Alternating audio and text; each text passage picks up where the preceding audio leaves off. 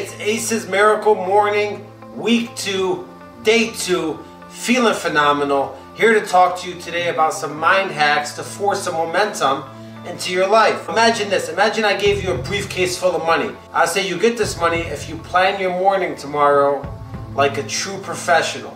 How would you prepare your day for tomorrow? Or if I told you, prepare at night for tomorrow the best way you possibly can, and if you do a good job, you're going to get a briefcase full of money. How would you prepare at night? Now do those things. Here's a couple small hacks that I'm talking about. Maybe having a gallon of water right by your bed when you wake up so you drink. Maybe that means packing your gym bag. Maybe that means packing your lunch.